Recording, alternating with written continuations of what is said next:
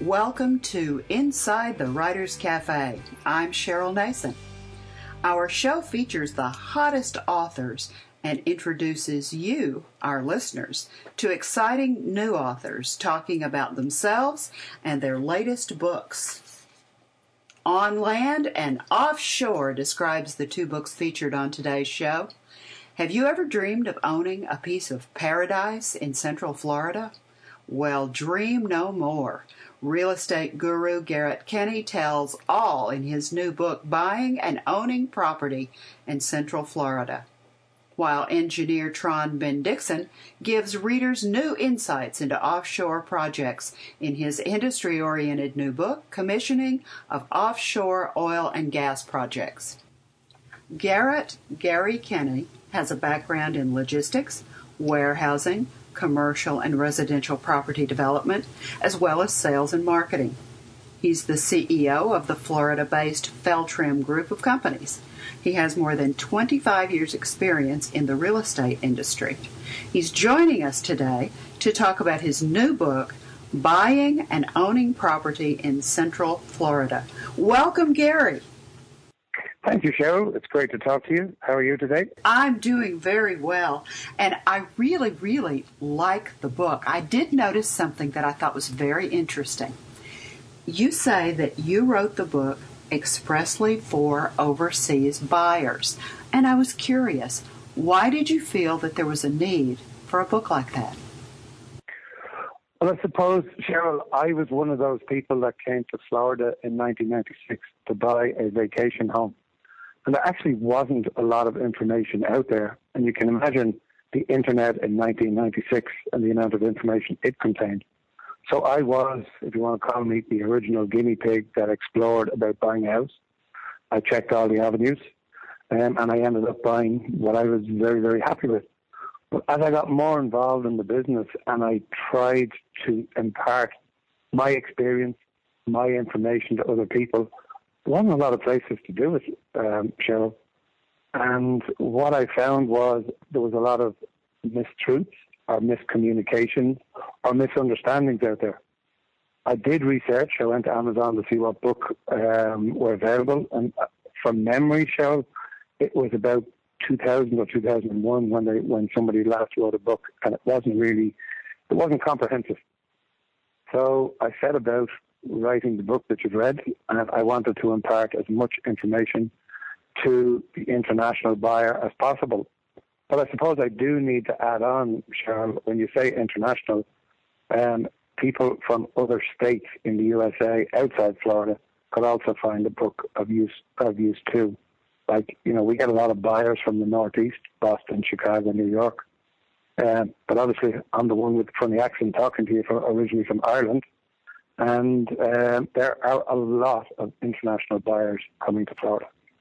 You have some statistics that really surprised me that I read when I went to Amazon and read the excerpt from the book. It said that buyers from overseas have spent $50 billion plus on more than 250,000 properties in Florida from 2009 to 2013.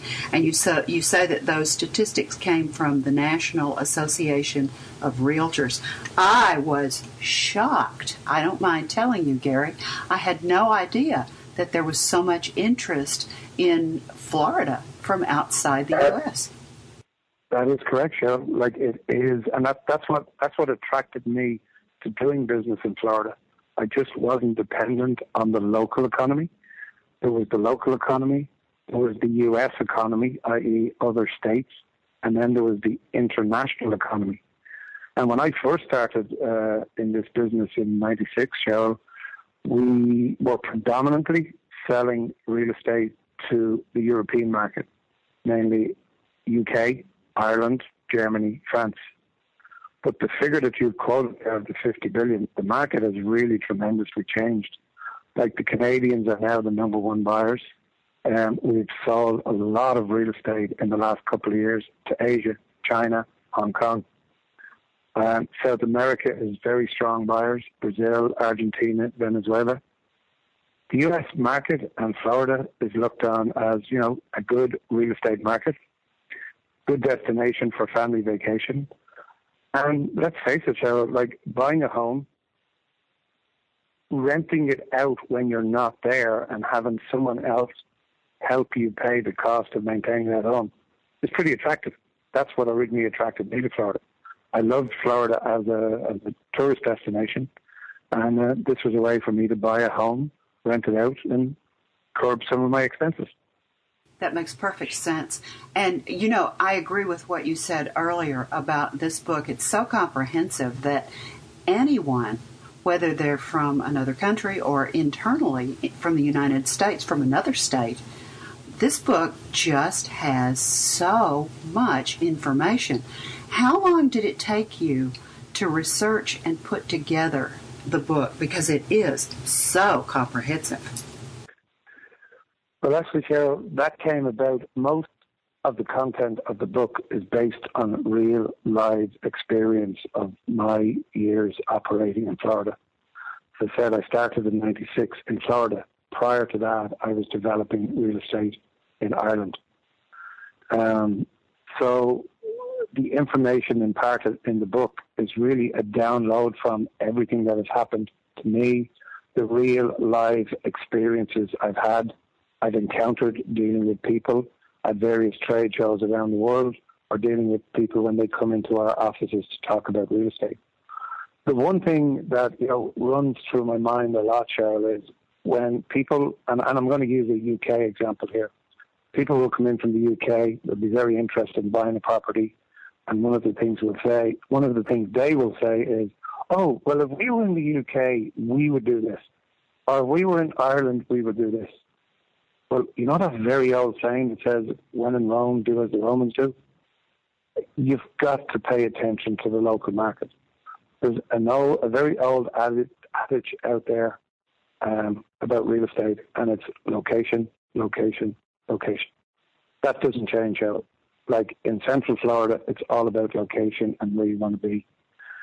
So what you've seen in the book is really a collection of real live instances, real live facts, trying to educate the consumer so that they can better ask questions when they come. If they don't come to Gary Kenny's company and they just come to somebody else, I hope the questions I've raised will actually help people buy property better and be happy with the process they're going through. That was my goal. What do you think one of the most important things you raise in the book is for our listeners to know? I suppose, Cheryl, one of the things, never throw common sense out. Like, you're on vacation, you're in the sunshine, it's beautiful weather, especially if you've come from, overseas climates where it's cold. Florida sunshine is there. So, oh, yeah, this is the place I want to be. Research. Just like you would go to buy a new automobile, you'll go out and you'll probably check a couple. When you come to Florida, my expertise, I cannot help you in Miami, Sarasota, any places like that, and I tell you that up front. I'm very good, and I don't mean that in an arrogant way, within 1 hour of Disney. That's our marketplace. That's our backyard. We and all my team know that market very well. So if someone's interested in a property in Central Florida, i.e. the Orlando area, close to the attractions of Disney, Universal, SeaWorld, we can help. And that's what that book was written about. But please, common sense applies. I think it's very easy when you go to a place like Florida. It's very seductive, and it's so beautiful, and the beaches are so white, and it's like paradise. And I think it would be very, very easy to get caught up in the moment and maybe spend more money than you really have in the budget to spend. That's very important. And the one thing that comes to mind when you mention that is we can deal with typically husband and wife. We take them through certain scenarios. One thing I've described in the book is don't get caught up in what we call the builder's show model. The builder's show model will contain every conceivable option that you may desire but may not be able to afford. So when you look at a builder's model, try, where possible, to get the builder or the agent you're working with to show you a similar home, similar floor plan with less attractive frills so that you know exactly what you're getting into. Again, Cheryl, that's the issue of common sense. And what I've learned is I do not get between husband and wife. The husband sometimes is driven by the numbers. The wife is driven by maybe the extra bedroom for the kids or whatever. And when it gets to that point, I leave them to sleep on it overnight. And usually by the time we meet them the next morning, they've worked out exactly what they want. Well, you know, there is a saying that says common sense is not so common anymore. It's not. And another one, Cheryl, is, you know, sometimes I've given you a story in the book where I dealt with an accountant. And you would imagine an accountant is very good at running numbers.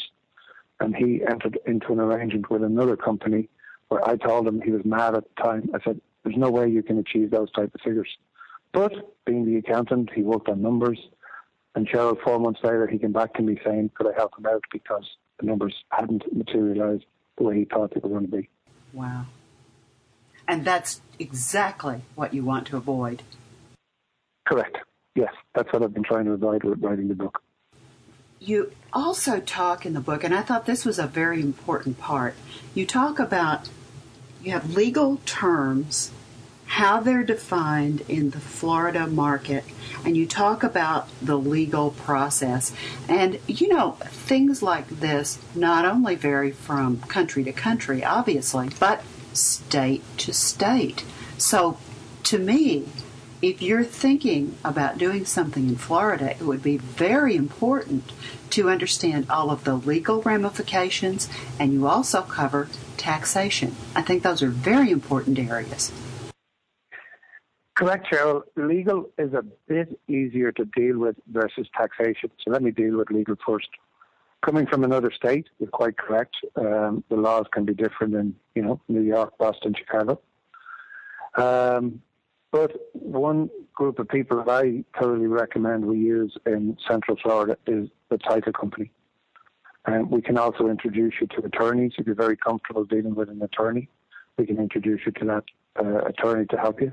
A title company will ensure that you've got free and clear title to the property. Europeans are more used to using the attorney. So they need some reassurance that, you know, they need some explanation as to what a title company actually does for them.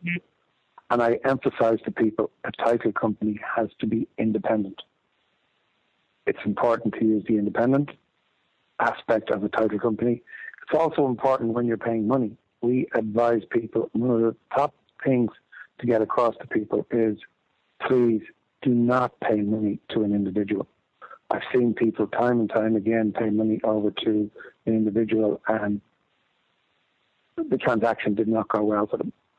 Place the money in an independent escrow account with a title company, and that way they know at least the money is secure until they get and sign a contract.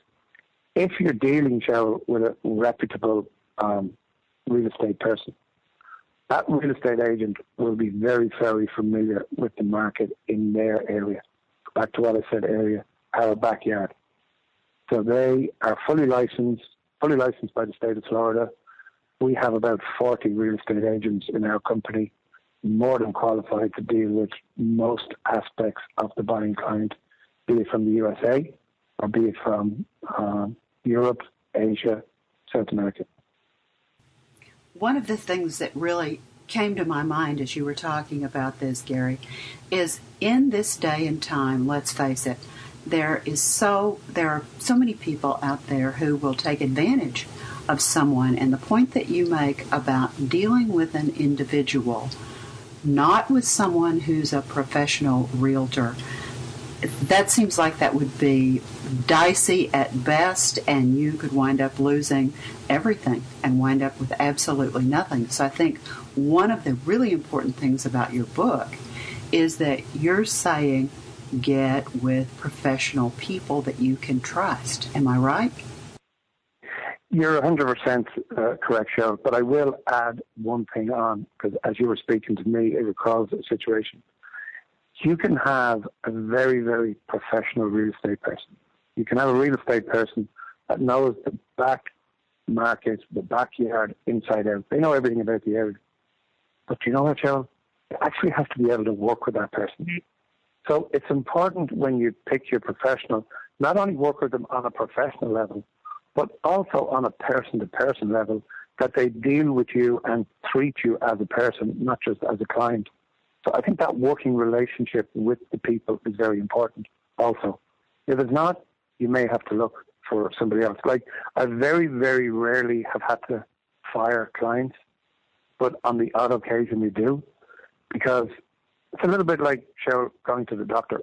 I go to the doctor, I have a pain in my side, and the doctor tells me this. And they're saying, no, doctor, you're wrong. If I was in wherever this pain would represent, it's connected to my knee, it's connected to my hip. Why did you go to the doctor to start with? To seek professional advice. So when your realtor is telling you and giving you professional advice, it's important you listen to them. It's important you're able to work with them. But if you're not able to work with them, maybe you need to find another realtor that can work with you. Oh, I think that's excellent advice. Now, if our listeners are interested in finding you, you have a website? I do, Cheryl, yeah. I don't put out a personal website because everything is done through our business. And our business is feltramgroup.com. That's FELTRIM group.com.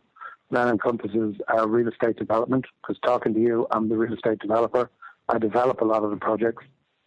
We also have 3 real estate brokerages, and we're involved in property management as well. Everything is encompassed under feltramgroup.com.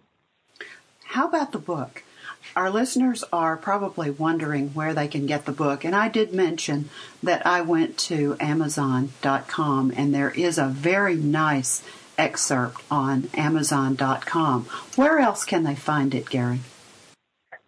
Cheryl, it's also available at authorhouse.com.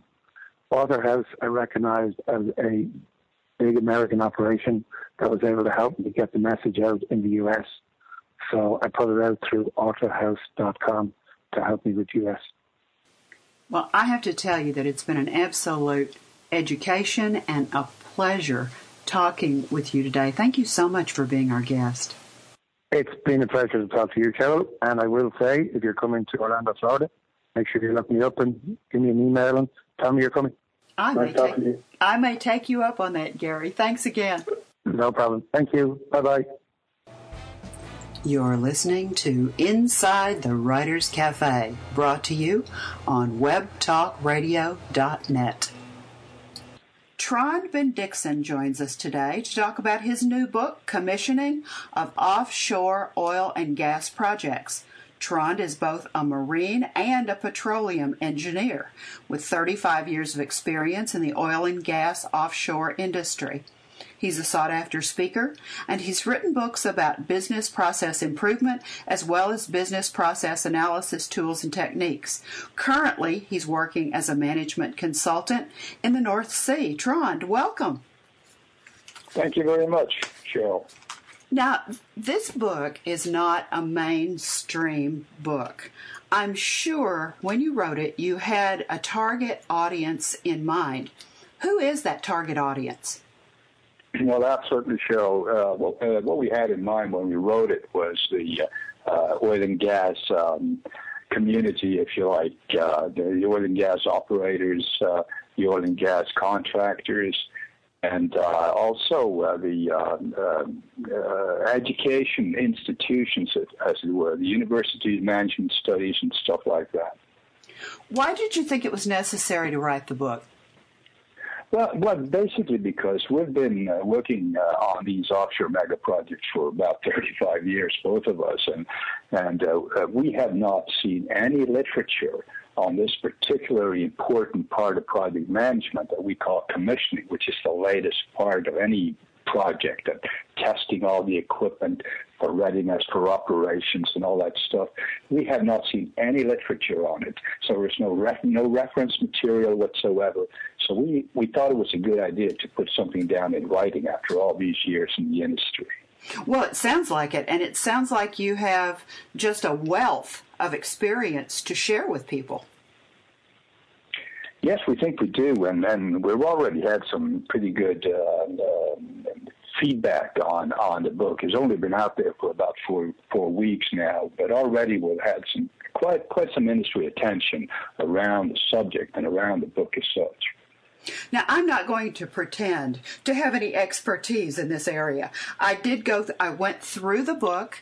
I went to Amazon, and we'll tell our listeners that they can read an excerpt from the book that's quite nicely done on Amazon. And so what I've basically done is sort of looked at things that triggered questions for me. And I thought this was very interesting in a book like this. You included an ethics and a value section. What do you feel the most important message from that section is to the readers? Well, basically, there's a heap of projects going on simultaneously in this industry, and there's a lot of project managers doing multiple projects, and that's a pretty tough task. And everything goes so fast, so rapid, that we thought it was a good idea to just take a step back and say, hey, make sure you do this wisely, that you include the ethics in your work as such, so that everybody can look back at this and say, we did this properly, we did this diligently, and we did this in a prudent manner. So not taking any shortcuts that would be very easy when in a hectic workday on these big projects that the pressure is on. You need to deliver on time, on cost, and it's just, we thought it was so important to start with an introduction and just ground the managers and say, hey, take a minute, read this, make sure you have this under your skin when you proceed and continue to do the project work that you have to do to finish it. I think that's excellent, because you're absolutely right. I'm sure, as someone who's looking at this from the outside, that it gets very, very hectic, and I know that there must be a lot of pressure. And sometimes people forget this part because sometimes it's not the most effective or efficient way to do it, but it's the right way to do it. So I thought this was a great thing for you to include. I also liked that you put in the keys to success and that you basically divided that into 4 areas: planning, preparation, execution, and documentation. And that's basically how the book breaks down.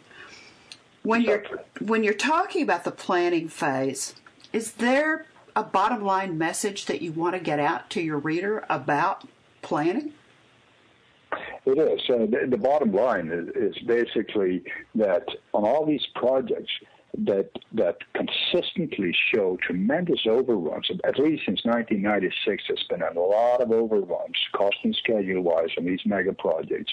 And one of the key messages when it comes to planning is that we do not do enough what we call front-end loading or upfront planning. We're not early enough in there, and the managers do not have end-in-mind focus, so that we should start with the end from a planning perspective and look at how can we make sure that the end comes in where the end is supposed to come in. So you start early planning for the latter part, for the last part of the project. That is the key message in the planning section. You need to be in there early to plan for the commissioning, which is the latest stage of any project, and make sure it happens and it's streamlined. The next one of the key success factors was the preparation phase, and it sounds like the planning phase and the preparation phase would be rolled together. Is that a correct observation? Yeah, absolutely. These are basically this. We could have had this together in one section, but what we wanted to do, we wanted to make sure that the focus on this front-end loading planning kind of thing is so specifically emphasized in the book that you can't miss it. Then the preparation side is just all the practical preparations that runs out of the plan to make sure you prepare for the execution phase of the project. We wanted to divide that because there's quite a few specifics for each of those two phases that we thought would be important to put emphasis on, if you like. And it strikes me that the continuous improvement and the continuous improvement circle would be something that you would want to incorporate in the whole project from the planning phase to the very end with the handover and takeover phase. Is that a fair thing to say? That is absolutely a fair thing to say. We've seen so many times that we work kind of piecemeal on these projects. We don't kind of see the holistic picture, if you like, and we don't see it in a continuous improvement manner, which we should, because it's so logical. And we do that in operations environment, but we don't seem to grasp that concept when it comes to project. And basically it has to do with the simple fact that they're so hectic, there's so much pressure on, it seems like we don't have time to get that structure in place.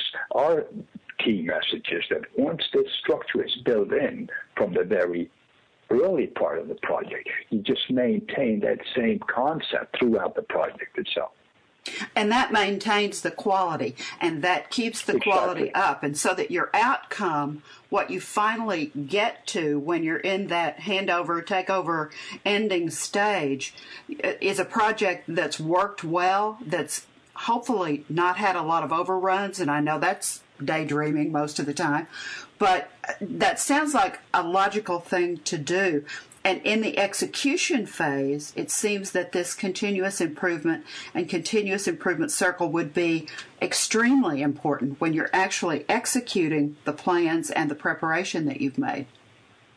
That is absolutely right. If you look at the perspective in the execution phase on continuous improvement, it basically has to do with making sure that all the potential risks, all the small and the big items that will take you down if you don't work them in a continuous improvement concept or continuous improvement way, it's just kind of to ensure that we have all these things built into the risk sessions, the risk identification and mitigation part of the execution phase, and then have all these issues work in a structured CI, continuous improvement fashion, not just haphazardly done like it is most of the time. It's just to try to set it right into a proper execution structure based on a continuous improvement cycle. You know, you just said words that sort of dinged in my head. You said the word risk, and it strikes me that risk and risk management would be a huge piece of any project like this. Absolutely. The interesting thing is that we see when these projects start out from the outset, on all the what we call the big ticket items, the big risks, they run or management run what we call Monte Carlo sessions. They run computer models, looking at all the big risks like the sail away dates, the weather window for installing one of these big units in the North Sea or anywhere else in the world. But when it comes to the smaller risks that really hit you in the completion and commissioning phase of the project, there was not a lot of attention on those issues. And that's what we're trying to say here. Look, we have a lot of risk registers, a lot of practical generic risks that go on from project to project. We don't seem to learn on this for some reason. We have these registers. Just make sure you sit down around the table, do some practical risk analysis quite a few times during the execution phase, and you will be much better off. I'm curious about how many people we're talking about involved in a project like this, because I've seen the rigs and I've seen things like this, but I have no idea about how many people are actually involved when one of these projects is just beginning. Yeah, on an average, in the construction phase, which is the man-hour consumption time, the biggest man-hour consumption phase, you would typically see on an average on an average mega project, you will probably see about 2,500 people working on it. Wow, that's a lot of people. It is. Well, the last of the keys to success is documentation, and then there was a slash, and it's handover and takeover phase. What does that mean? Well, basically what it means is that once the project organization has done their job, they are supposed to hand the whole thing over to the operating organization that's going to operate this for years down the road. So in order to do that properly, they have to document all the work they've done, all the testing they've done, all the equipment that is installed has supplier documentation, testing documentation, and everything else. Now, the projects normally tend to wait until the last minute until these what we call takeovers by operations occur, and then holding up that takeover date, i.e. pushing the schedule to the right, because the documentation is not ready. Our key point here is to develop that documentation and maintain and update that documentation as you go. So when you come to the scheduled takeover time by operations, the documentation is ready. That's a huge risk not to have that documentation ready because you're pushing the schedule to the right. And it makes perfect sense. I mean, it does. Even to me, that makes perfect sense. We're running out of time, and I wanted to give you an opportunity to give our listeners a bottom line about the book. If you could sit down with the people who are listening to our interview one-on-one, what's the thing that you would like for them to take away from your book? Okay. So quite a few things, but I'll keep it down. I'll keep the list down. Okay, good. The major points are make sure that you involve the completion, the end in mind, get the end in mind focused by involving the commissioning and operations people very, very early in the project planning, or rather the design phase of the project, to make sure it's commissionable, it's operable, so you don't get all the changes along the way, so the project grows and the money goes and the schedule goes to the right. Now, that's one thing. So it's upfront planning. The other is make sure you continuously focus on the risks. Have practical risk sessions done 4, 5, maybe 6 times during the project execution phase. The other thing is make sure you organize the project in a process fashion, not in a silo fashion. Make sure that everybody is focused on the final, what we call the ultimate takeovers, namely when operations are supposed to take over the systems and the platform and the project as such. That's the main 3 issues I would say is a takeaway. If our listeners want the book, I have already mentioned that they can go to Amazon.com. They can put in the name of the book, which is Commissioning of Offshore Oil and Gas Projects, and by Trond, and I'm going to spell your last name. It's BendikSne and pronounced Bendiksne. Now, you have a co-author. Correct. Jeff Young is your co-author, right? Yep. Yes. So if they go to Amazon and put that information in, the book will come up and they can read an excerpt. Where else is the book available, Trond? The book is available first and foremost actually from authorhouse.com. So they can go to the website for Author House and there it'll be. Yeah, exactly. Now, do you have a website that the listeners could go to and find out more about you? I do not have a website, unfortunately. I do have an email, of course, but I do not have a website, unfortunately. Could they contact you? Are you comfortable giving them a way to contact you if they wanted more information? I will be happy to answer any questions anyone would have regarding this book or any other questions on my email. Would you like to give them? Which is Trond, my first name, at Bendiksne, my last name, .net, N-E-T. Are you a Facebook and a Twitter person, Trond? I sense you're not. Yes, I am on. You are? I am on Twitter. Yes. So, how could they find you on Twitter? Same address. Good. Well, this has been an absolute pleasure. You have been so interesting. And the book, I think you and Jeff have done such a wonderful job on it. I'd like to thank you for talking with me today. Thank you very much, Cheryl. It's been a pleasure. Our time is up, and we'd like to thank you for yours. Remember, pick up a good book and read.